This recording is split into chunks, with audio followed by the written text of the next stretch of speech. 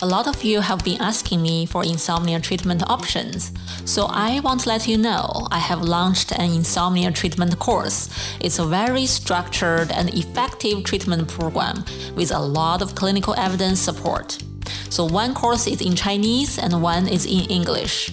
You can find it at deepintosleep.co/insomnia. Do you feel lonely? Do you have friends? Do you know how the feeling of loneliness impacts our sleep? Today, I have psychologist Dr. Adam Dossi, also a host of the podcast Super Psyched, come to our podcast and share his expertise about friendship and loneliness. Hi, Dr. Dossi. Welcome to Deep Into Sleep podcast. Oh, thank you so much for welcoming me to your podcast, Dr. Xu. I've been listening to it, and I think it's a fantastic podcast. I'm so excited to have you because I know you also host a podcast and you are also an expert in the field of studying friendship. Can you introduce yourself to our audience more and tell us more about your podcast? I'm more than happy to. I'm a private practicing psychologist in Silicon Valley, and I work with generally high-functioning adults, and I love what I do. I also am a resiliency expert. I've created programs at Facebook and DigitalOcean where I act as a consultant. And one of my other specialties is working with men. I gave a TEDx talk on men and emotions, and it's called Emotions, the Data Men Miss, because oftentimes men seem to miss the data of their emotions. And I've taken a great interest in friendship as a factor. A great many of the people who come to see me in my office are incredible people who complain that they don't have good friends in their life. And were it ethical, were it not illegal, I would love to be the friends of some of these folks who come to see me. But of course, I can't, given my position as a psychologist. And one of the skills that I help them with is cultivating friendship in their life, which is often very uncomfortable because they're used to being very good at things, and friendship they're not so good at. And there's not exactly a manual on how to do friendship. One of my favorite movies was a movie starring Paul Rudd and Jason Segel. It's called I Love You, Man. And the character played by Paul Rudd is about to get married, and he realizes that his fiance has a ton of friends who are going to be bridesmaids, and he has no friends. And and it's funny and it's terribly sad, and it's actually turns out it's profoundly toxic to our health to not have good friendships. I'll talk about that later, the health measures in terms of the loneliness factor. But one of the common things that happen, you and I have both lived in various places throughout the world. And when we grow up as kids, we always have friends nearby. We can play with somebody on the street. Then we go off to high school, and then there are cliques that form. And then where are my friends and how do I fit in? And then in college, possibly some really good friendships are cultivated, but after the 4-year experience, they disperse and they move to different cities, and then they sometimes get transferred to jobs. And so keeping these friendships, maintaining these friendships is very difficult. And oftentimes they're very friendable people with very attractive qualities. And yet their best friend is somebody they get in touch with every few years for a brief visit, or maybe connect with via email here and there. Or sometimes in some cases, their best friends become ESPN, TV, social media, but not in real life human experience. And that's not how our brains are wired to be. Yeah, exactly. Wow. There's so many great points you just mentioned. I can totally relate myself. Similar to you, I travel around. I grew up in China. So, and I went to school in East Coast. Now I'm in West Coast. So a lot of friends, I can only talk to them online and call them once every several years. For example, my graduate school roommate, I call her and we both talk about, wow, last time we talked was like how many years ago? 5 years ago? Oh my goodness, right? And last year, for sure, I saw so many of old colleagues, old friends on TV because they are professors now. They talk about psychology, they talk about other things. And I think through the pandemic, especially loneliness, right? Lack of social support and how to reconnect with other human beings, especially friendship. It's become a more important and topic on top of our mind mostly. And definitely I know lack of social support or you are not able to see your friends face to face, those start eating us up, especially in the nighttime. I think when we are alone in the dark, we try to fall asleep, we start thinking about our life. And part of that is friendship. When I think about what you're saying, I think about the evolution of our brains relative to the evolution of society itself. I would guess that if you and I could go back in time in a time machine, and maybe let's say 150 years, and we could visit the villages of our ancestors. Mine would be in Eastern Europe. I imagine yours would be in mainland China. And we'd see is that people had their houses near each other, and there was more of a communal living style. And I would also guess that for hundreds of years prior, that's how society worked. And one of the things that we love is being in groups. And these days, if we get married, our spouse is meant to be the entire village. And no one's spouse can be an entire village. We need more people in our lives, and preferably really good people. And as you said, when we think about our lives and we feel empty and have trouble sleeping, sure, one of the quickest ways to feel like our glass of life is more full is the quality of our relationships. And if we have high quality relationships, in fact, the studies indicate that it's actually the quality of our relationships, not the quantity of our relationships. And one of the things that you see is how many friends do you have on social media? And it's almost like just a numbers game. And these are peripheral people who we really have no contact with. In some case, random people that we've never even met. And they are, quote, friends on Facebook. And while we may have a perceived sense of social support through these mediums, it's not the same as in real life. And we really need to have quality, deep relationships where we can actually be vulnerable and let ourselves be known and be known by another. One of the great fathers of our field was Donald Winnicott. And he said something like, I'm going to paraphrase it poorly, true mental health can be exhibited by knowing another and allowing another to be known. So it's that kind of interplay, that upload and download of knowing another person and letting yourself be known. And a lot of us, due to shame that is real or perceived, are unwilling to really show up and be vulnerable. And thankfully, people like Brene Brown are coming to the front right. and talking about that we can only be as courageous as we are vulnerable.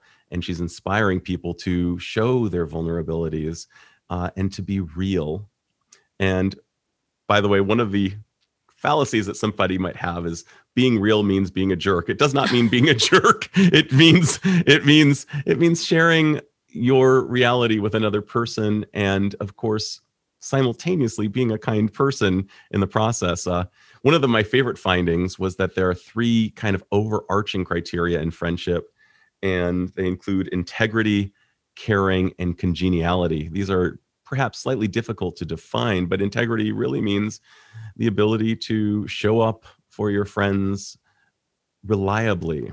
The caring is actually having the space to let another person's experience in and really take in that other person's experience. And the congeniality means kind of not being a jerk, but being, having maybe some levity, some humor at appropriate times, not, of course, making fun of a person's problems in a kind of a demeaning or sarcastic way, but having the ability to share laughter, having the ability to share in both the successes and failures of life. And we do need that. And you make a really good case for how it might interfere with sleep. Yeah, I really love that to learn more from you about these key factors actually help us promote the quality of friendship, which so interesting, similar to how we talk about sleep, right? We say it's the quality of your sleep that matters, not the quantity of your sleep. I think for friendship, it's so similar. And when you talk about earlier those like online like how many friends we have on a social media.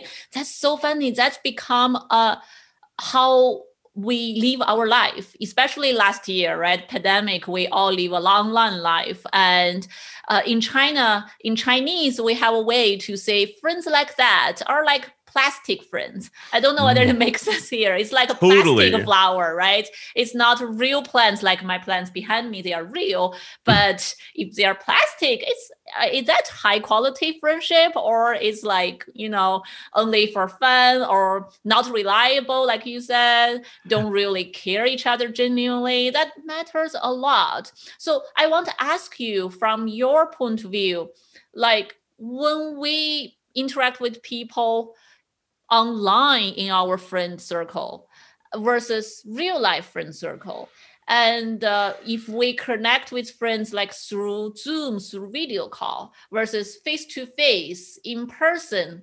hangout, does that really make a difference for us, how we build the quality of the friendship?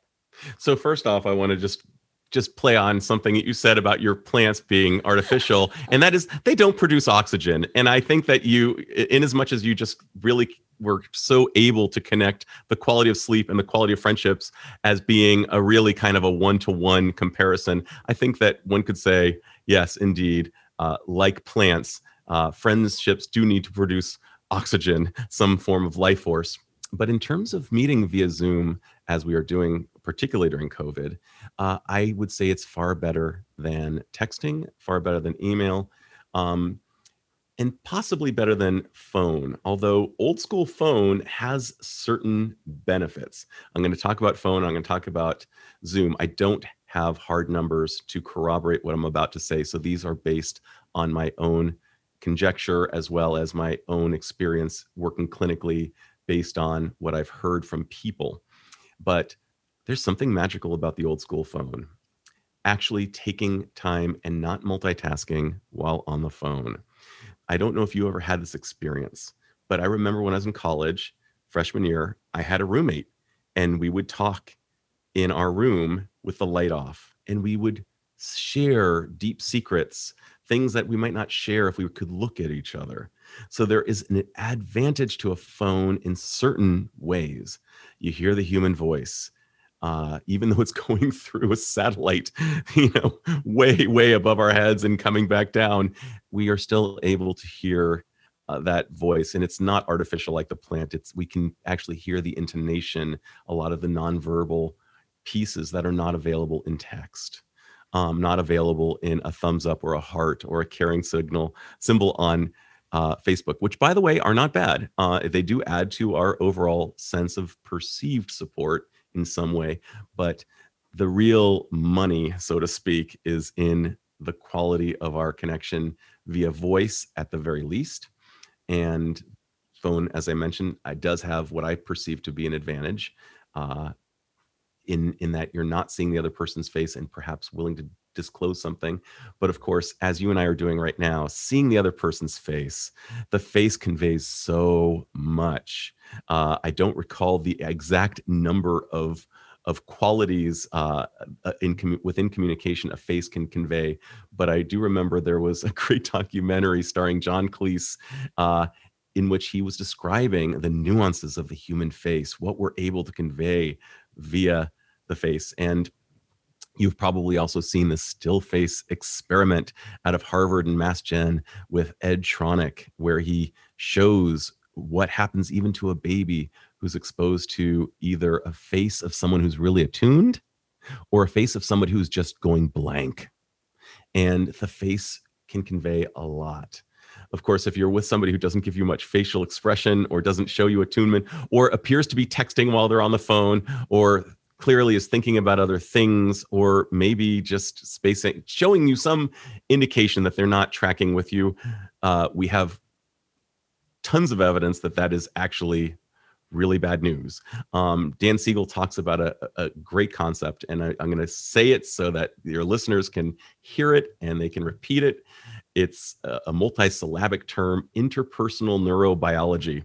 I love that word, that phrase, in that within the interpersonal connection, our mutual neurobiologies, our brains are kind of connecting and syncing up. You and I are both nodding right now. The listener can't see that, but you and I are both smiling and nodding. And there's an interpersonal neurobiological exchange that is going on between us. And that is a big benefit of Zoom or any video medium that's used. FaceTime, it doesn't have to be Zoom, and we are no way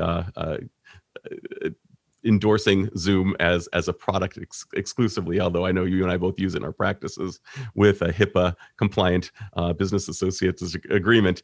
But I've also noticed that if I have a pre-existing rapport with the people who come to see me in person, my Zoom experiences have been better on average than they might be, perhaps. I've had good experiences, actually, even with people who are seeing me for the first time via Zoom. So it's obviously preferable to, say, text. As it relates to friendship, Zoom really presents a great opportunity. And that is, I could talk to somebody in China. And of course, the only real competing element is the time difference. But if we're, and of course, being, quote, busy. But the return on the investment to sit down with a friend and have a virtual cup. You and I are both drinking tea right now. Yeah. And to have a virtual cup of tea or whatever you're drinking, or even playing a game together, it can be so important to our physical and mental well-being. Yeah. And Zoom does provide that opportunity to go beyond what were traditionally perceived as boundaries. Definitely. Personally, I feel the same way. I like to put people's facial expression together. I feel more connected emotionally that way. For phone calls, even though I know that person very well, then, I still feel like something is missing, right? But if it's a stranger over the phone, actually, I don't like to make phone calls in general. Yeah, a lot of people feel that way. Yeah, people get awkward over the phone. Yeah, nowadays, somehow, I've been thinking about maybe that's a language barrier. I have to talk to someone I don't know over the phone in English, a second language of mine. But I realized, maybe it's also something else, right? But when you mention all this, it makes me thinking nowadays, a lot of young people like teenagers, college students, children, you see, when they hang out with their friends, they are all on their own phone, but they are hanging out together kind of passively. Is that really fun? Is that really high quality of time? So I would say no, even though they might say, "Oh, this is how we hang. This is how." So it's probably better than not being together. But Simon Sinek, who's one of my favorite thinkers, has a basic idea, and that is, if you're going to hang out with friends, it has to be a no phone zone. The phones go away so that we can go old school and actually connect like human beings. And sadly, I do see this as a threat to our ability to connect with other people. The natives, the digital natives who grew up with a phone in their hand, may lose some of that comfort in being face-to-face, eye-to-eye for a period of time, and they may feel awkward. And I think that one of the things that is another threat is COVID itself is probably going to multiply that effect somewhat, because we now can't actually sit in close proximity with other people. And I don't think the human brain has evolved as fast as technology has. The human brain is still, according to some estimations, the same as it was for our ancestors well over 30,000 years, possibly a lot more. And yet the technology and the contexts have changed so drastically that we've ended up with a net result of profound loneliness. And Vivek Murthy, Dr. Vivek Murthy, who's now, I believe, going to be the Surgeon General once again, but he has been in history, he recognized that there was a public health epidemic of loneliness. Oh. And the studies indicate that loneliness can be more detrimental to our physical health than certain readings of cholesterol, certain numbers of cigarette smoking. I think loneliness can be as detrimental as 15 cigarettes smoked per day. Wow. And a host of other conventional measures. And that's further corroborated by a study that came out of Harvard. It's called, I believe, the Cambridge study, but I'd have to look it up, in which it was a longitudinal study, meaning that it's gone over the course of 75 years, looking at two groups of males. Harvard students, as well as people from the south of Boston. Harvard students, obviously, were very well educated, kind of top tier. South of Boston was more of a working class neighborhood not far away. And what they looked at was, what were the factors that appeared to be correlated with living physically healthy? And the top criterion was the quality of our relationships. That's how big of a deal it is. So when you ask about kids sitting together with cell phones, I mean, not cell phones, obviously smartphones, kind of doing it together, the answer is I don't know. I would love to see a functional MRI to see what zones of the brain light up or are active in the presence and in the absence.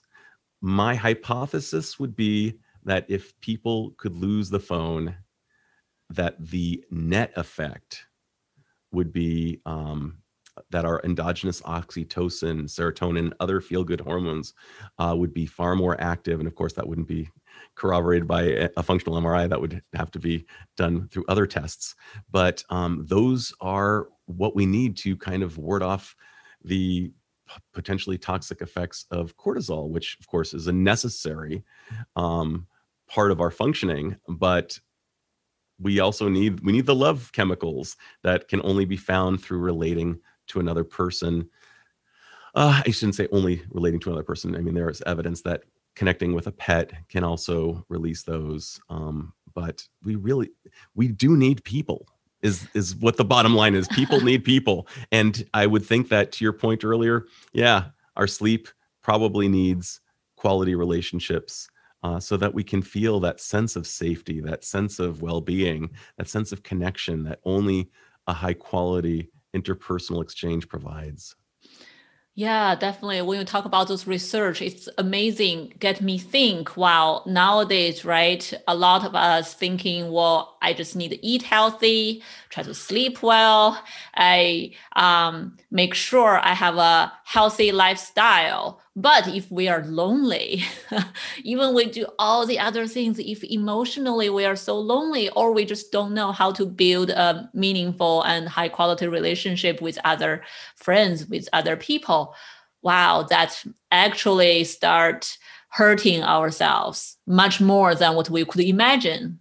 You got it. And it's particularly, I think, risky. I would say one of the higher risk groups is the high achieving group of people who are not comfortable doing something imperfectly or perhaps not excelling, because a lot of people may think, I'm not really good at reaching out to people, and what if they reject me? And that goes way back, way deep into our systems of, if we're rejected, my gosh, it could be, back, several hundred years ago or 1,000 years ago, if we were somehow banished from our group, it usually meant our death. So when we feel rejected by another person, it harkens back to that sense of, oh my gosh, it's like part of me feels like I just got killed by this other person, even though if with good reflection from perhaps another friend or a therapist, or even reading about feeling rejection and realizing that we're not alone, that rejection is something that is part of life and it is something we can overcome. And it's probably worth the gamble of trying to cultivate good friendship or trying to find the right mate. Mate selection is something that very smart people are often not very good at because there's no class for it. There's no class in how to find and choose the best mate for yourself. There's no class even in how to relate once you've found that person. Fortunately, therapy is available and couples therapy is available, and books written by luminaries in the field of relationships like Harville Hendrix and Stan Tatkin, and of course, John Gottman have written extensively about how to have a better hit rate when you're actually connecting with your spouse.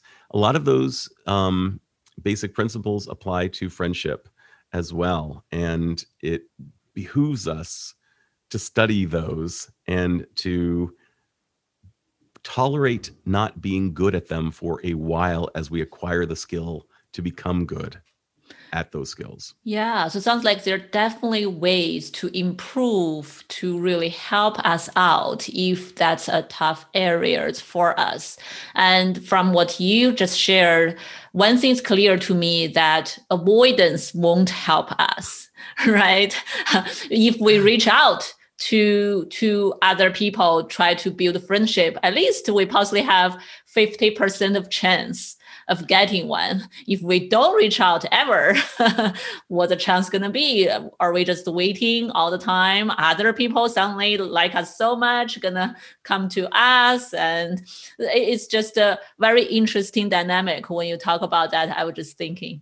And the human tendency is to do that, exactly, is to avoid. And what do we know about avoidance? Well, it seems to be at the heart of all anxiety. And the best way to reduce anxiety is to confront and to approach. And if we are willing to just tolerate sucking at doing something, that's something that very few people are willing to do, as evidenced by the number of people who are willing to learn a foreign language. A lot of people academically have studied for 5 years a foreign language, but you put them into a situation to speak that foreign language, they're not very good because they didn't tolerate sucking at the language. They think, well, well educated, I can't suck. But the people who speak foreign languages have had to tolerate sucking. And the same thing holds true when it comes to friendship. You're going to face plant. You're going to make mistakes. You're going to say it wrong.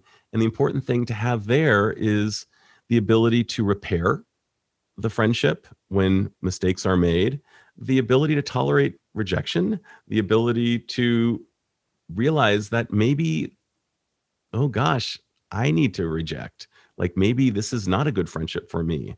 Maybe the person I'm sitting with doesn't champion me. Maybe the person I'm sitting with only talks but doesn't listen. Maybe the person I'm sitting with really engages in bad habits and insists that in order for me to be in the friendship, I too must engage in those habits. It's important to be able to walk away, and perhaps to walk away gracefully, and to even be willing to name it as you do so. I know it can be very awkward. A lot of people prefer the ghosting method and just, okay, I'm gone. And in some cases, a gratitude message of some kind of what has been good in the friendship, and the ability to walk away, either internally and just at least saying it to yourself, or perhaps to the other person in a written or spoken form. Of course, there's no one size fits all for selection of friends and perhaps the willingness to walk away. But it's really important to listen to your body and to your brain. I have a thing that I call the drive away test during non-COVID times. And that is, let's say you drive to a halfway point to meet a friend. Your friend lives in San Francisco and you live in San Jose, and you meet up in Palo Alto and you meet up for coffee. And as you're driving away, you feel taller, you feel happier, you feel more full of life. That's a good sign. That's a really good sign that maybe this is a good friendship. And the other drive away test, the other result could be you drive away feeling smaller, deflated, maybe a little bit like, what happened over the last 2 hours? I didn't get to share any of my life. That's not great. Now, doesn't mean that you're always going to drive away from every friendship or hang up from every conversation feeling taller, happier, championed. But in the balance of things, it should be way more hits than misses. Oh, I love this drive away test. I'm gonna start borrowing it and tell my friends and other people, hey, a quick self-test, right? To a really good self-reflection. And sounds like people really need to be prepared mentally and just go ahead, approach the situation with some respect, with some boundary. Absolutely. Respect and boundaries are also so crucial. We are different people with different realities and different tastes. And I'm just going to use a silly example. If you and I go order ice cream and I order a flavor and then you order a flavor and I make fun of the flavor that you order, okay. But what if I got curious and said, oh, wow, well, what do you love about that flavor? I'm surprised. I didn't know. And you tell me, oh my gosh, I'm going to use bubblegum ice cream, which I think is like a flavor that I can't quite understand. And you were to tell me, oh, here's what it does for me. It takes me back to my childhood. And I remember, the sweet times with my mom and my grandma, who I miss so much. I always got, it's objectively not the greatest flavor in the world, but it takes me back. Well, that's a nice friendship reaction of curiosity rather than somehow slamming your friend or maybe even championing, like, oh, there you go. You ordered the bubble gum. That's my buddy, like that's really funny and wonderful that you order bubble gum ice cream. I love the difference. And that's, respect and boundary can even be celebrating the differences of us. Like, I would never go for bubblegum ice cream, but I love it that you do. And I think there's so much to celebrate in the differences of who we are, as well as, of course, feeling joined. If you and I both like, wow, there we go again. We ordered the same flavor. That's awesome. We are the dark chocolate twins. It's like, okay. Yeah, I love that energy of curiosity and really let go of judgment and just be there and enjoy each other, be curious and understand the other person and give the other person a chance to understand ourselves, right? That's about friendship. It's about friendship. And, I know that you and I both have some connection around Chinese characters. I used to live in Japan, and the idea of between people. If you think about that, like that's a really, really important thing. Trust, respect. I love the Chinese character for trust. It's a person standing next to the word. It's like, oh, that's amazing. And if you think about how deeply embedded that is, a person must stand by their word. And that's a sign of respect at the deepest level. And I think about somebody in my area, his name was Martin Buber, and he talked about two different types of relationships. It could be an I and thou or an I and it relationship. And I and it relationships are not good. It's when we treat another person more like an object. Let's say that you and I are at a restaurant together and the wait person comes by and I say, give me water. Versus, saying hello to the wait person and saying, hey, I would love a glass of water, and treating them like with the respect that you talked about. That's an I and thou relationship. And it's very crucial that we do our best to have I and thou relationships with all types of people, recognizing that we are all, we're all people and we're connected. And in as much as if I watch a movie and somebody gets hit in the stomach, I tend to fall out of my off the sofa watching that, or movie chair if it was during non-COVID times, because I feel a connection with that person, and that's probably one of the most important parts of being human. That empathy, that part of our brains that may correspond with what are called mirror neurons, that ability to feel another person's feel and be in that I and thou space. I can't say enough good things about being there. And it's not just a selfless act. It's a very selfish act, because by being more connected to other people, I feel it too. And then when I go to bed at night, I have a better sleep. Thank you for looping back to the sleep. That's so important.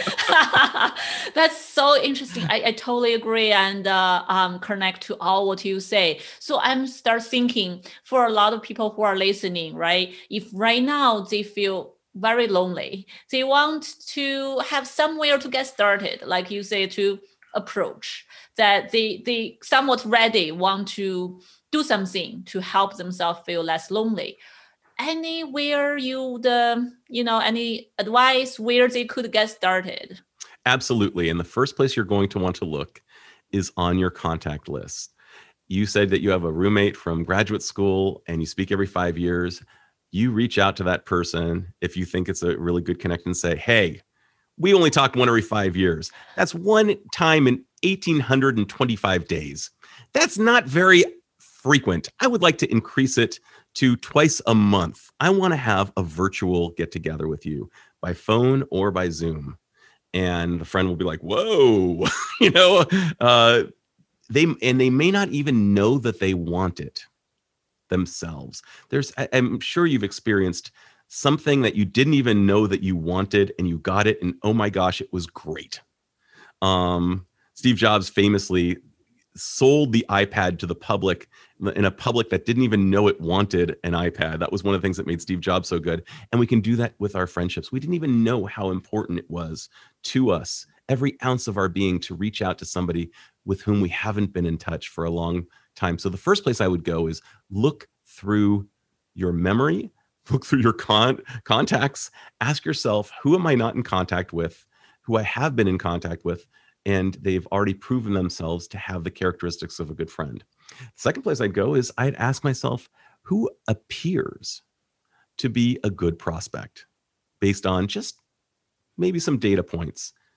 It could be that the other person thinks very differently from the way you think, and that's actually often a very good thing, but that they have similar values.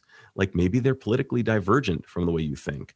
Maybe they are people who refuse to do the traditional thing and get married and have children, and you are.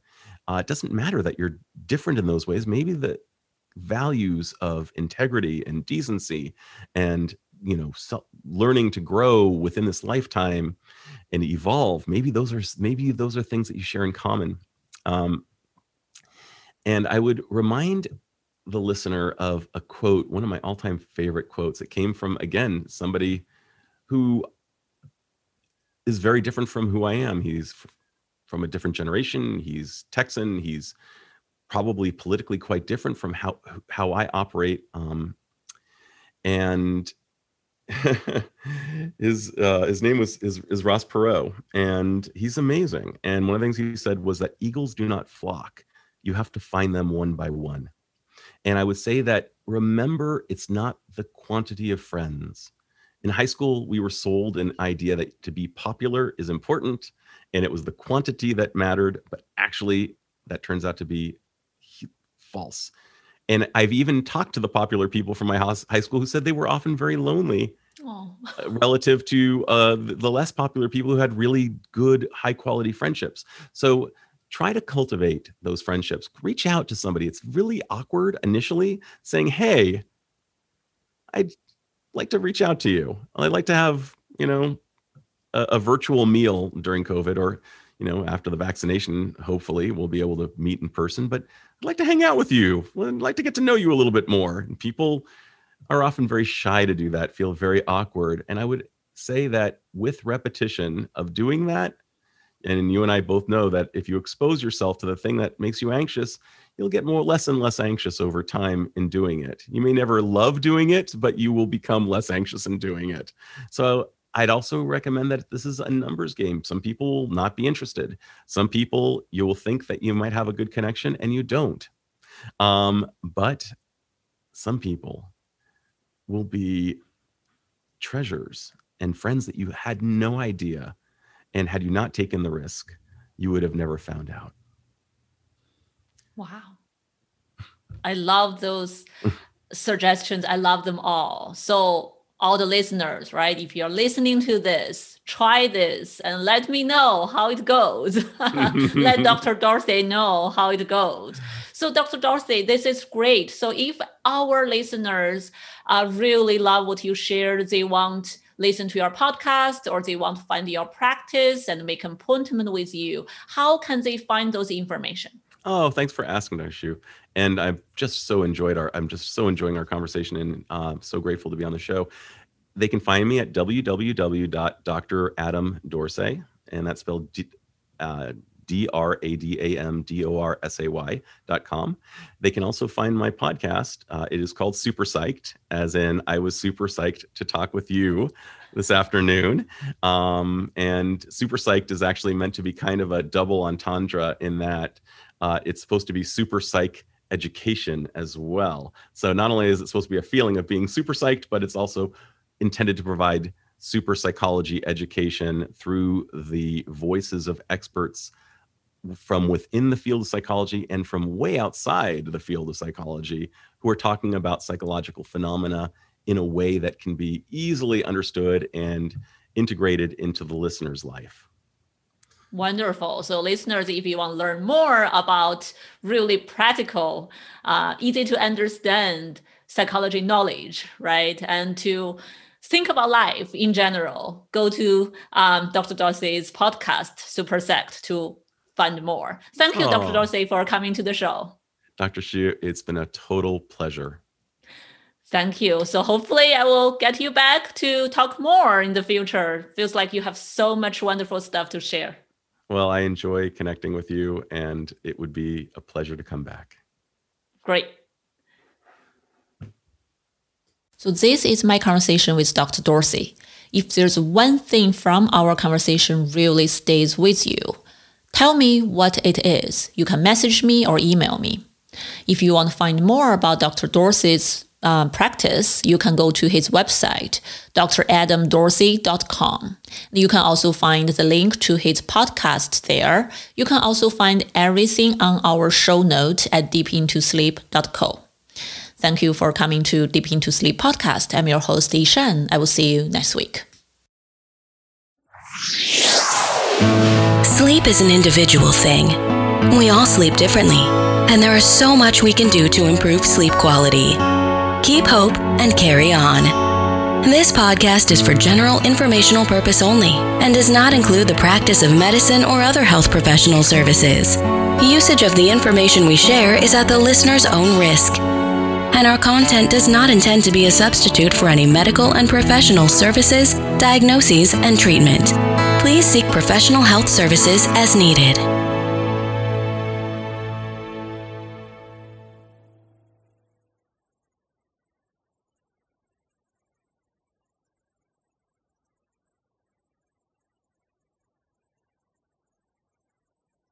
Are you suffering from insomnia? I promise you, the CBTI method in my course will definitely help you.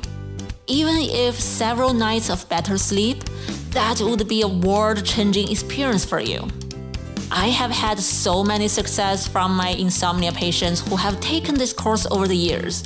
If you know someone who are struggling with sleep, go to my website and check out my course at deepintosleep.co/insomnia.